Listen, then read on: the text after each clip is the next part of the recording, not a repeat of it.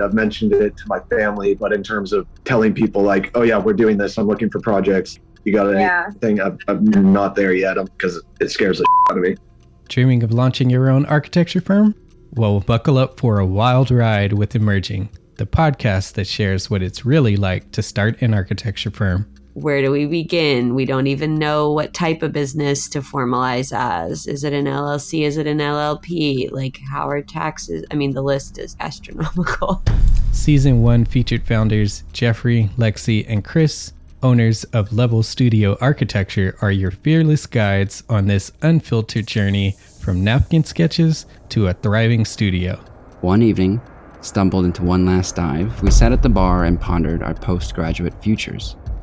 Amidst the conversation, a napkin became the canvas for our aspirations, sketching plans and milestones, sealing our heartfelt commitment and shared dreams.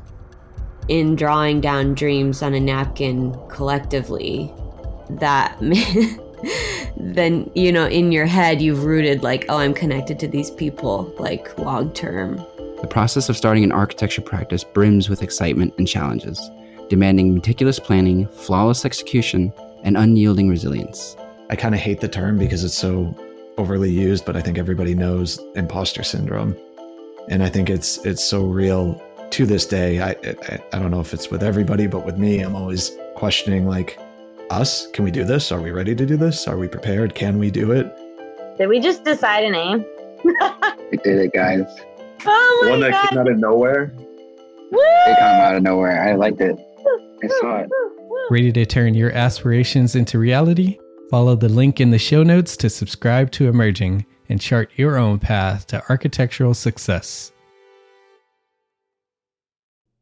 This episode of Spaces Podcast is supported by BQE, the makers of BQE Core. BQE Core is the software that makes it easy to manage your projects and people for maximum productivity and ultimate profitability. Learn more at bqe.com. Compressive strength is just one measure of what concrete can do. It's the most common measure. It's what everybody specifies. And honestly, in engineering school, a lot of times they don't teach you much more than that, unfortunately. And I mentioned this earlier. Engineers actually completely neglect the contribution of the concrete for tension. What I think the industry needs is a focus from the manufacturer side, whether that be the cement manufacturers or companies like ours, to provide materials that are strong enough to speak for themselves. We're not just going to neglect that contribution.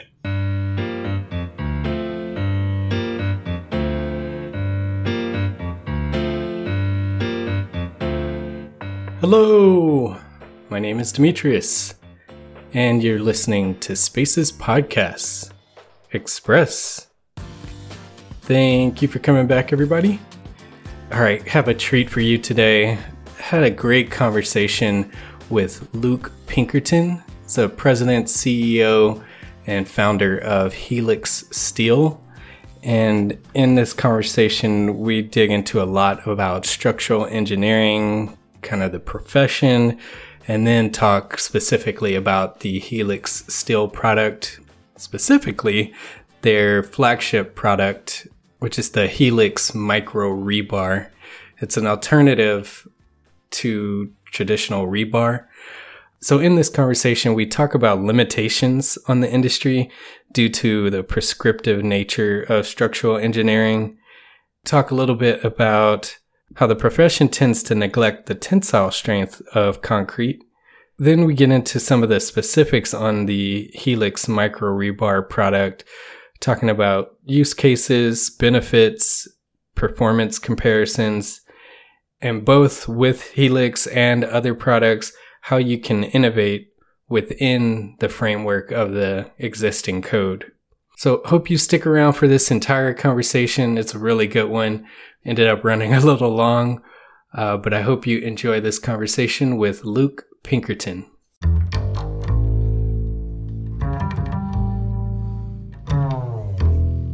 Luke, thanks for joining me.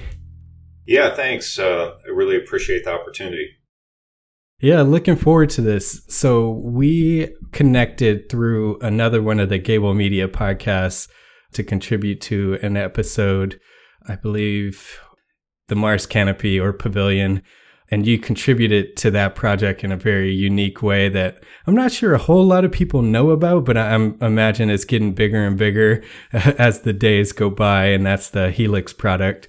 But before we jump into the Helix product specifically, I wanted to take a step back and have you introduce yourself and tell us a little bit about yourself. Yeah, not a problem, Demetrius. My name's, as I said, it's Luke Pinkerton. I am the founder and chief technology officer and actually CEO of Helix Steel.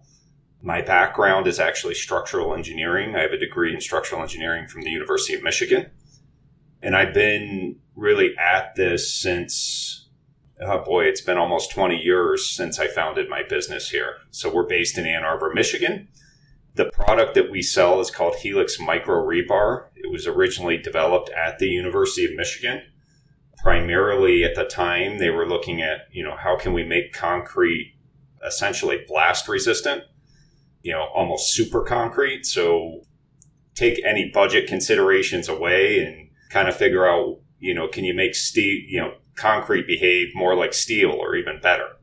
I got involved with the company and the product when I was a graduate student at the University of Michigan. And then I worked for a few years in the structural engineering field and then came back to it and founded the business in 2002.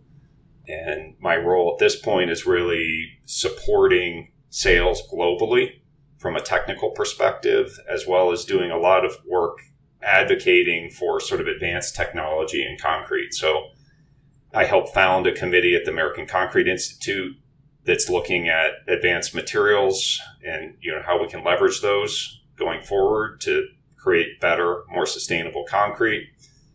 I am involved with the residential concrete committees at ASTM or ACI, and then I'm also chairing a committee on material testing at ASTM. Yeah. So when you were at Michigan, were you involved in the product development, or had they already started to get the product going? They were already starting to study it, and it's kind of an interesting story. The Helix product it resembles little screws. So what it is about toothpick size pieces of reinforcement that you mix into the concrete. You mix millions of these into a typical concrete truck, and they resemble little screws. I was hired basically to help some of the graduate students make these and test these, and we literally had to make them we took the little pieces of wire and we took a drill and a pair of pliers and made these pieces one by one. So I helped with the research to develop it, but then I also developed the first machine that was used to make the product in a quantity that could actually be used. There are millions. Every box that we sell has like 500,000 pieces in it. So you can imagine, I don't care how many graduate students or work study students you've got, you're just not going to get anywhere. Yeah. That's funny. So you were there when early on in the product development, and then you said you split off to go sort of the traditional route for a little bit. Can you talk a little bit about what you experienced in the traditional form of structural engineering and specifically with concrete, and maybe if that led you back by experiencing that, or how did that transition work? Well, this is a little bit of a twist, though. I wouldn't call what I did exactly traditional. I would say that I got a little frustrated even in graduate school at the prescriptive nature of structural engineering. So, I would imagine as an architect, one of the reasons you go into architecture is you want to like create things from the ground up. You don't want to just figure out how to do something from a formula in a book or a table in a book. Yeah. So I kind of realized this early on. It was kind of like past the point that I was going to change majors into something else. So I picked my first job. I actually worked for a shipbuilder on the East Coast. It's called Bath Iron Works. They're a division of General Dynamics. And if you think about it, a ship is like a giant floating building. Well, it's a giant floating factory with a power plant in it. basically. So what I liked about that, I wasn't particularly interested in shipbuilding or anything like that, but what I liked about it is it presented unique challenges that are not necessarily things that can be prescribed. So you can imagine the ship can be at any angle. It can be subjected to different wind forces from all different areas, other forces that might come from like an enemy ship, for example. You know, what I liked about it is it was basically engineering from first principles on day one. And that's really what I wanted to do. I didn't want to just kind of get into, you know, reading designs out of steel tables or concrete formulas, et cetera, et cetera. So I did that for about 3 years, but then quickly realized that working, you know, essentially for a government contractor just wasn't really really for me. I mean, Yeah. there are pros and cons to everything, right? But, you know, just working in a shipyard was an interesting experience.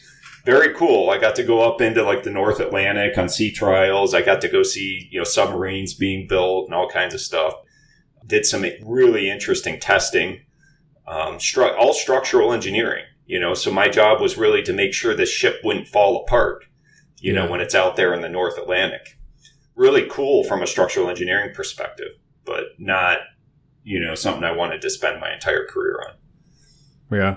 So in that experience, you talked about the frustration of the prescriptive nature of structural engineering. Did that highlight for you a connection or make a connection back to Helix and the ability to step outside of the prescriptive nature? Well, yeah, I mean, it was kind of a natural transition for me to kind of go back into Helix, because Helix is something, certainly they're products that are kind of, I guess, similar. We call Helix twisted steel micro reinforcement, and define it as something different from, for example, fiber reinforced concrete, because it has some different behavioral characteristics. But when I started the business, I had nothing more than a PhD thesis that had been done on the product and pretty much a blank slate to kind of figure out, okay, you know, how should this product be tested? How should it be designed?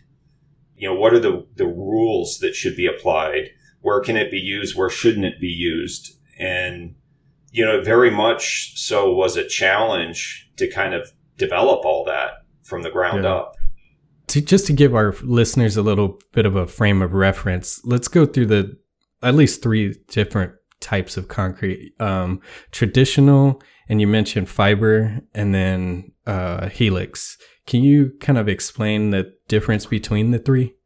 Yeah, so the most simplest concrete is just plain concrete. You have just like a slab on grade or something like that. Sometimes they don't put any reinforcement in it at all. Yeah, just like a sidewalk or something. Right. When you get to the point where there's loads on that concrete, you typically will put rebar in the concrete. In the rebar, basically the structural engineer's job is to figure out in that concrete where there's tension, where it goes into kind of a pulling. You know, there's compression when you're squishing things together, and there's tension when you're pulling it apart. And anywhere where there's tension, the engineer will put rebar. They'll assume the concrete doesn't have any tensile strength at all, when in fact it does. It's not as much as the compressive strength, and they'll put rebar there. That's kind of tried and true. It's been around, but it's expensive. It's time consuming to put that rebar in because it has to be manually placed there. There's also fiber reinforced concrete that's, again, been out there for at least half a century. I mean, arguably, you go even back to like the Roman times, they would use horsehair and straw and things like that to reinforce their concrete. Those products generally are used to reinforce the concrete after it cracks.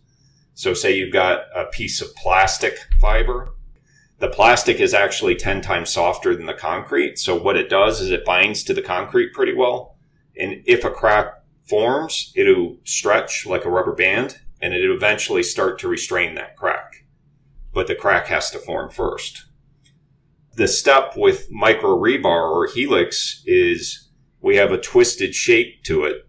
It's about 1 inch long, about 0.5 millimeter in diameter. And it's a twisted shape, and it's made of steel, high tensile steel that's 10 times stiffer than the concrete. So what it does is it engages the concrete, it grabs the concrete, so it actually can start to pick up load before you get that visible cracking, like you do with the fiber reinforced concrete. So it increases the amount of force it takes to crack the concrete. And then after the concrete eventually does crack, which, nobody, if anybody ever tells you that they're going to give you concrete that they guarantee won't crack, you should really question their sanity.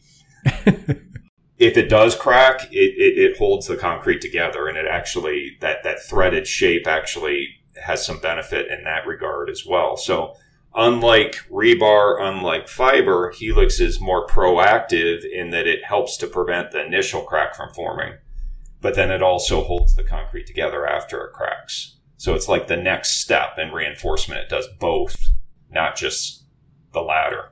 So use case wise, what are you seeing? How are you seeing this rolled out and sort of advancements beyond traditional concrete with the Helix product? Yeah, so the traditional concrete is like slabs, and like the city of Los Angeles, for example, uses it in sidewalks. We have customers, very large automotive companies now that are putting this in the slabs in their battery factories. Which is kind of cool to see. But then you go into kind of the applications that go beyond that slab on grade. And in the world of structural engineering, there's a big difference between a pavement or a slab on grade and what we call structural concrete. So technically anything that supports a building or a structure of some sort, it's governed by the International Building Code, or ACI 318, the structural code. And that's where we've really pioneered things. We have applications like, for example, in insulated concrete form construction, which is a form of stay-in-place foam walls that's really energy efficient. We have installations where we've reduced the amount of rebar in these walls going back almost 16 years, 17 years. We do a lot of work also in foundations. We have thousands and thousands, probably over close to 20,000 structures that have been poured with formed concrete walls or foundations. So in the Midwest, everybody has a basement, and they dig a hole and they put these aluminum forms up, and normally they put rebar between these forms and they pour the basement wall. They use Helix instead. But then we've done some stuff that's a lot cooler too. We just finished a massive solar project where every single foundation on a solar project in Nevada used Helix instead of rebar, and there's tremendous savings in that. Trying to get all this rebar that's bent to a particular size and shape out into the desert in Nevada is challenging. The manual labor of someone going and laying all of those rebar, you basically cut all of that out, right? Because the Helix is just mixed into the concrete. Yeah, and then you also don't have to have all these trucks going out to who knows where in the desert to get that bar out there. So there's a lot of savings there. And then, even like the Seattle Ferris wheel, the foundations under that are Helix reinforced. So we've done some really cool things like that. We've also done some things that kind of demonstrate the next frontier, like the Mars Canopy project or the Mars Pavilion project, where we designed a completely no rebar structure that had really, really irregular forms. And I think one of the challenges of the future is, these old ways of reinforcing things like rebar become really a hindrance to automated construction methods like additive manufacturing or 3D printing. You have to stop and put rebar in. Also from an architectural perspective, one of the things I think that was cool about the Mars Canopy is it showed that with a technology like this, you can really do any shape or form that you're looking for because the reinforcement's integral with the material. Yeah. And we're so used to all these big boxes out there. Yeah. And that's more out of necessity than I'm sure the architecture community would, if there were more opportunities to do things that aren't just boxes. The problem has been you just can't do something other, it's cost, it's efficiency, and it's been reinforcement too. Yeah. Because Helix is also saving or resolving an issue of shortage, right? Or cost of rebar or something like that. Well, yeah, that's another good point. This may be kind of a short-term thing, but, with COVID came a lot of supply chain jam ups as well as increase in commodity prices. So steel prices went up considerably, but transportation costs went through the roof. And we make the product in near Chicago and, just north of Chicago and in Grand Rapids, Michigan. So centrally located in the United States, so we're still here, in the United States. We've got a great staff. We're ISO certified. We're audited by the various code agencies. And being here means we can ship anywhere in the United States in about 3 days. You're not trying to import from someplace, that you can't get the material, or, a lot of places couldn't even get, there's certain size rebar this summer you couldn't even get. So you had engineers trying to substitute other sizes of rebar, or using rebar that was bigger than necessary, for example, because they couldn't get certain sizes. Let's take a break to share a little bit more about our sponsors. Systems and standard operating procedures. You already know that's how to build a profitable business and find the freedom you want, but you struggle with choosing which systems you need most and how to implement those systems quickly so that you can get back to doing what you love most. This series will help. The Designing Your Business Masterclass series, created by acclaimed architect and business consultant Douglas Teager, FAIA, aims to help fellow architects and engineers run their firms more profitably while maintaining a healthy work-life balance. Douglas grew his practice from a solo practitioner to a 30-plus person firm, then later sold his firm to do what he does today, help architects be more successful through Teager Consulting. On the third Wednesday of every month, Douglas dives deep into an essential topic that will strengthen the profitability of your firm and make it sustainable for growth for years to come. Register now for the next Designing Your Business Masterclass with Douglas Teager at bqe.com/masterclass and start implementing powerful systems for the profitability you need and the freedom you want. Every live masterclass session includes AIA continuing education credit, and when you visit bqe.com/masterclass, you'll have access to the full library of past sessions on demand. The Designing Your Business Masterclass is free, and it's brought to you by our friends at BQE, the makers of BQE Core. Register now for the next Designing Your Business Masterclass at bqe.com/masterclass. That's bqe.com/masterclass. Hey, Demetrius here. As you may know, Spaces is part of Gable Media, the next evolution of interactive media and resources for the AEC community and beyond. Gable empowers AE professionals just like you to better serve the world. Now, through the strategic development of a brand new membership platform, we are eliminating the traditional industry boundaries and information bottlenecks that we all experience. But we need your help. Please go to gablemedia.com/members and pick your top 3 initiatives that you believe will have the greatest impact on your growth, including a continuing education program, VIP access to expert forums and private Q&As, community boards, special freebies, and more. Go to gablemedia.com/members and let us know what you'd like to see.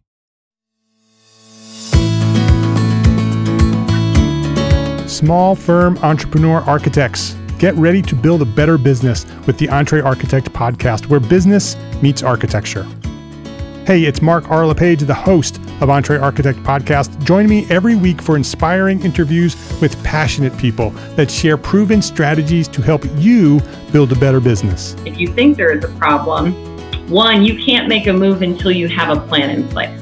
The accountability chart really helps plan, okay, for the business 6 to 12 months out, this is what we need. We cover it all, from financial management to marketing, sales, productivity, and beyond. There's 2 sides of it, right? So there's the one when you don't have any work. So you're like, well, I'm either going to charge enough to be profitable or I'm going to go out of business. Or you have so much work and you have backlog and you don't need any more work. So you charge way more. I'd also say lagging measures, one of the best, like the best. So for any client, for any professional service company, if you're going to take one thing away from what we're talking about today, is to look at a number called the labor efficiency ratio. Entree Architect is not just a podcast. It's your secret weapon for success. With over 500 episodes, it's one of the longest running architecture podcasts in the world. You're sure to find the information you need to elevate your business. Follow the link in the show notes to subscribe now and join the community of small firm entrepreneur architects building better businesses.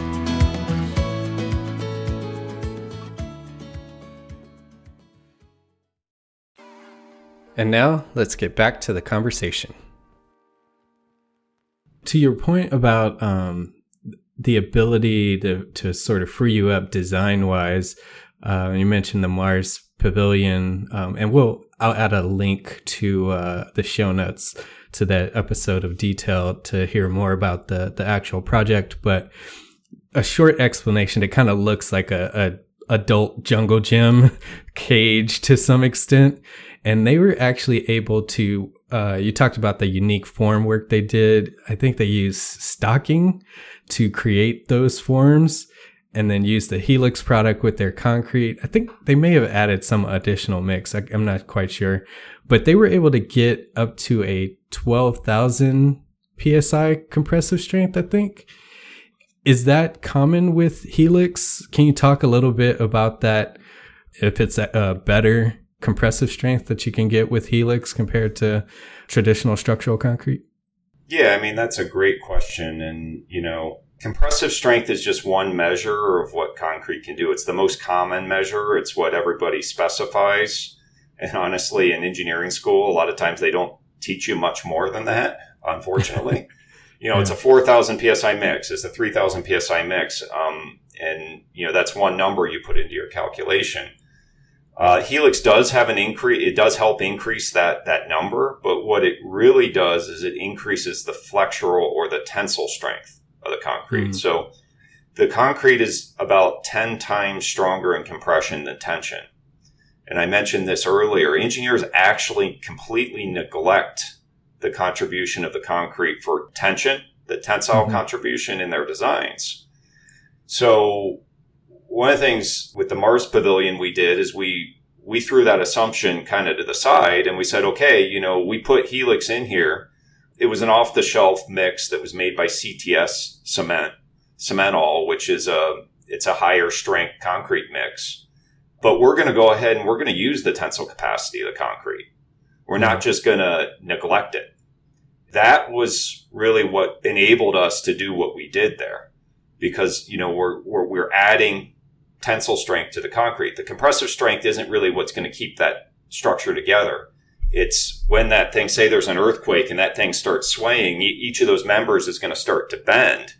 Yeah. And if you maybe remember from your basic mechanics class, when something bends, the top of the span goes into compression and the bottom goes into tension. Yeah. And what we're doing is we're adding tension there. And that's what I think is really cool about that project is it really illustrates what we need. What I think the industry needs is a focus from the manufacturer side, whether that be the cement manufacturers or companies like ours, to provide materials that are strong enough to speak for themselves. We're not just going to neglect that contribution. And there was a kind of a nice partnership that formed with that pavilion project. We got together with CTS Cement, and we found that when we mixed our two products together, we got a much higher compressive strength and we got a much higher flexural strength. And the work that I mentioned I'm doing at the American Concrete Institute is really aimed at, trying to provide a code for a framework within the code where somebody can develop an advanced material. I don't care what it's made of. You can make it out of frozen Jell-O with, gummy bears in it or something. If you test it and you get a better flexural strength than a baseline material, that you would then be able to use that strength in design and not just use, again, we go back to that, my frustration at the beginning of my career, that right now the code has a very prescriptive, you use a certain number, which is very, very low for the concrete strength, particularly the flexural strength. If you're using reinforced concrete, you neglect it. If you're using plain concrete, you get to use basically a quarter of what the plain concrete capacity actually is. But the whole idea is if we can create a code allowance that says, go run this test, this flexural tensile test, ASTM C78, develop a mix like we did for the Mars canopy. And if it has 10 times the strength, you can use it when you design a building instead of rebar. And the provisions are already there in the code. What's missing is the ability to run that test. And I strongly believe that if that's there, then the industry, we're innovative people here. They're engineers they're material scientists, they're engineers that are ready to do this, but they won't do it if there's not an incentive to do it. And if that incentive exists and you can use it, the structural engineers can use it, and we can show 10 times the strength of ordinary concrete, for example. Maybe it's nanotechnology, maybe it's helix, maybe it's some chemical admixture that makes the concrete bond together better. Yeah. I believe industry would go after that. I believe the architecture community would immediately become supportive, if not interested, especially if it enabled things that weren't possible before when it comes to form, Yeah.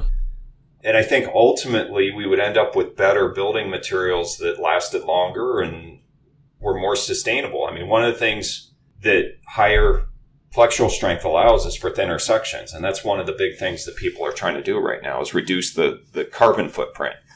If we can make the walls of our house 2 inches thick instead of 6, which is what they do now with concrete homes, then, that's a huge savings. Yeah. So there's all kinds of benefits. Is that neglect of the tensile strength? Is that just because of that prescriptive nature or education standards? Or why do you think that structural engineers and the code sort of sweeps the tensile part under the rug or doesn't pay as much attention? Well, when you're designing, it gets a little technical here. I don't want to get too deep, but when you're designing with rebar, you completely neglect it. And it's more or less a convenience for calculation, unfortunately. You just assume the concrete's going to crack in tension and then the rebar is going to carry the load. So you just give up on it from day one. The code does allow you to use plain concrete. There's a chapter, it's chapter 14 in the American Concrete Institute Code 318. You can use the plain concrete capacity there, but they require a factor of safety of between 4 and 5 be applied. So basically, if you were to run this test I'm talking about, you would divide what you got by 5, which at that point, you end up with very, very thick sections that don't make sense. The rebar is always going to make more sense.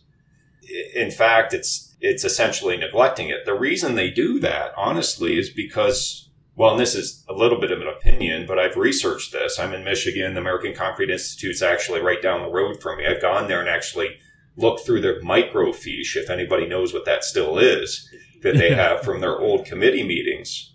This hasn't been looked at for 40 years.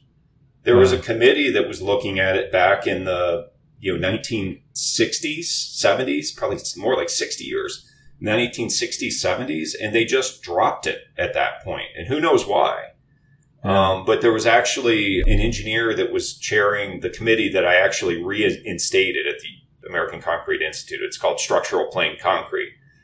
And one of his quotes was that there are efforts out there to make concrete behave better that ought to be given credit for. And the code didn't really recognize it. So they made some progress back then in terms of having these performance allowances, but then they just gave up on that and went to a very prescriptive, this is the number that you'll use for the strength of the concrete when you design with plain concrete.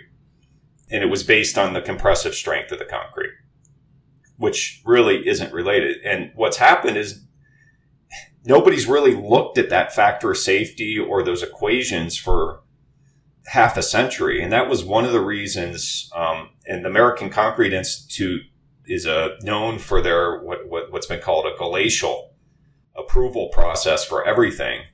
I managed to convince them over the course of several years to reopen this committee, to reinstate it for that very reason. Nobody's looked at this for a half a century. All kinds of things have happened since then. We have better mixing equipment, better aggregates. We have better admixtures the quality control of cement production is better. Just the ability to more precisely meter allows us to really dial in the strength a little bit. And I think one of the reasons the factor of safety was so high was that there was just a lot of variability in the behavior. Because, yeah, I mean, we were talking about like the 1950s and 1960s technology that was making concrete. Totally different game now. Forget about the materials. Just think about how the concrete's made. So we're using provisions from the 60s, the 50s and 60s to design concrete with. Do you think the litigious nature of society is preventing them from even considering it as well? Or is it more of a technical laziness? Well, I think so. But, you know, there's certainly limits to, like, even if you look at Chapter 14 of ACI 318, it's not, I mean, it's fairly limiting in what you can do. It's not going to allow you to use essentially plain concrete in like a high-rise building. Mm-hmm. But a lot of the stuff that we build, you can use plain concrete. Residential footings, residential basement walls, 1- and 2-story buildings, you know, a lot of foundations. There's a big push right now in by the American Society of Civil Engineers to make, there's a lot of warehousing going in right now. And what they want is for industry to consider these big, tall racks that they put in these buildings as building loads. And in order to do that, you have to treat the slab not just as essentially a pavement, but as a structural member. And, you know, that's an excellent application for structural plain concrete that the way the code's written right now is not feasible because it's too conservative. So what we hope to do is provide the industry with more tools, you know, an allowance to measure that flexural strength and perhaps the ability to use more advanced analysis methods than were available in the 1940s, 50s, 60s to design these things in places where it's appropriate. So yes, there are litigious people out there, but one of the reasons the ACI is so glacial in their process is they require consensus, and safety is a really important parameter. But I think, you know, that's one of the cool things about this. If we can get these provisions through, then, you know, there would be a standard, you know, like for Helix, we know that it increases that flexural strength. We can fit right into that. We can increase the flexural strength. We get a little bit more capacity. Maybe we can do a 6-inch wall instead of an 8-inch wall in that basement setting. And there's good, solid basis to do that. So yes, there's always a big safety focus. And that's one of the reasons structural engineering is so prescriptive, right? Because of the safety. Yeah. So I would be upset with myself if I forgot to ask this question, but so you're saying that it's super prescriptive of code right now. Does that mean even though you get all of these benefits and flexibility with Helix, your hands are still tied to where you still have to provide that 8-inch wall instead of going down to the 6 because of the restrictiveness of the code? That's a great question. No, I mean, there are ways that companies that are innovative can function in the building code environment. And the way that that's done is through what we call an evaluation report. So we have an evaluation report that's published, for example, by the International Code Council Evaluation Service. The International Code Council is the same group that publishes the IRC and IBC. Mm-hmm. And in the IRC and IBC, there's an alternative materials and methods allowance. And what it says is that if you have engineering testing or data that shows an alternative method or material can provide equal performance to what the code requires, you can use it. And then the third-party publisher requires us to do a bunch of testing. I mentioned that we had factory audits. Our factory has to be audited. We have to run a bunch of these flexural tests.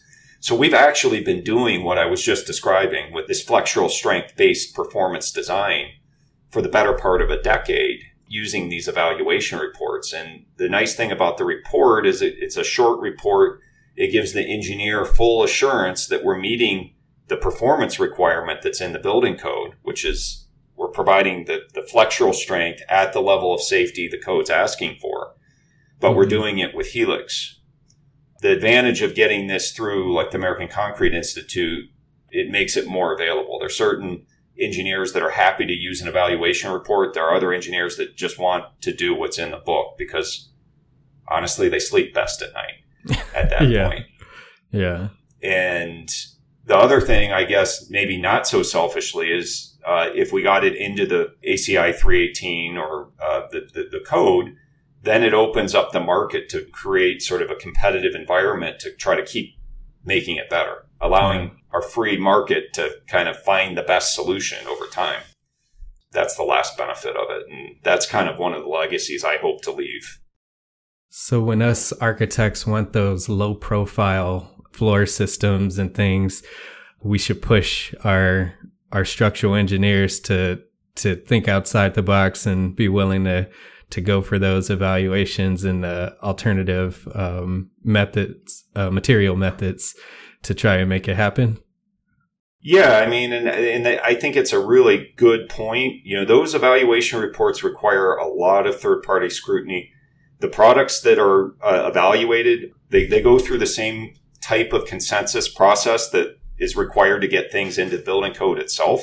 There's a peer review, there's a public review.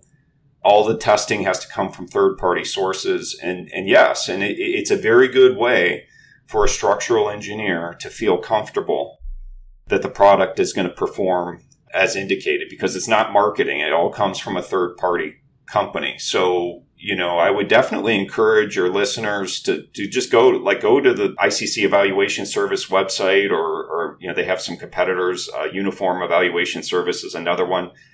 They all follow the same process, and you'll see a whole list of innovative products in there that can be employed and, you know, may allow you to do things that you didn't think were possible. Thank you so much, Luke. Really enjoyed this conversation. We went way over time and we probably could talk for another hour, but I really appreciate your time. For those that want to follow along with Helix, what's the best way for them to do so? You could follow us on our socials. It's just at Helix Steel, or you could check out our website, which is just www.helixsteel.com. Thank you so much again, Luke, and thank you to the listeners for listening. We'll talk again on the next one. Thanks.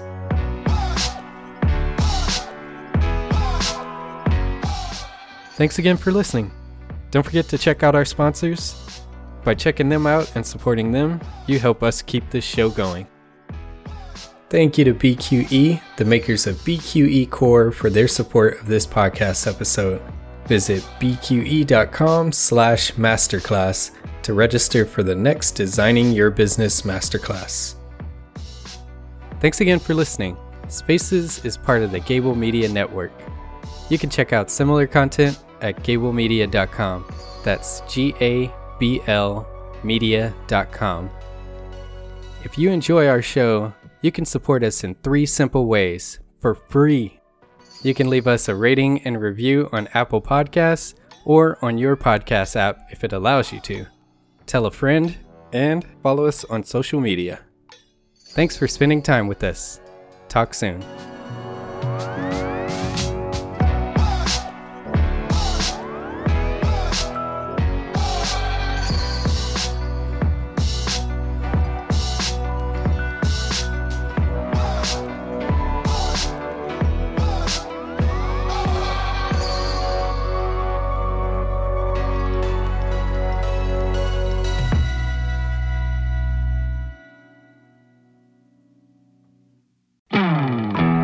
Hey, architecture firm owners and emerging leaders.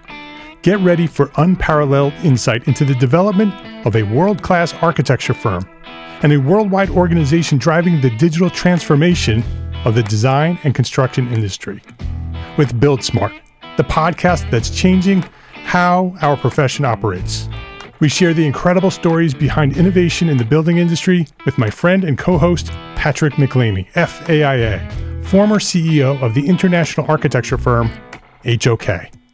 You know, Yamasaki's office or firm lasted during his lifetime. And when he passed away, I think that was the end of the Yamasaki office. Helmut did not want that. He wanted a firm that would live out and grow beyond the founders. In Season 1, discover the untold stories behind HOK's meteoric rise. from 150 employees in St. Louis to a powerhouse with over 1,900 staff members and 27 offices worldwide. They weren't as polite as the Kojima people. That was just boom. And anytime you have a creditor, whether it's Kojima or the bank, that wants their money, unless you can raise money someplace else, you are out of business. Bankrupt. And hold on tight for season 2, where Patrick takes us on a new adventure as chairman of Building Smart International, shaping the future of digital transformation in the design, construction, and operation of built assets. Ian Howell, Ken Harold, and I, Ken was my technical representative from HOK. The three of us took a tour of Europe of 5 cities in 5 days. Very busy time. Simply follow the link in the show notes to subscribe to Build Smart now and uncover lessons that will transform you and your architecture firm.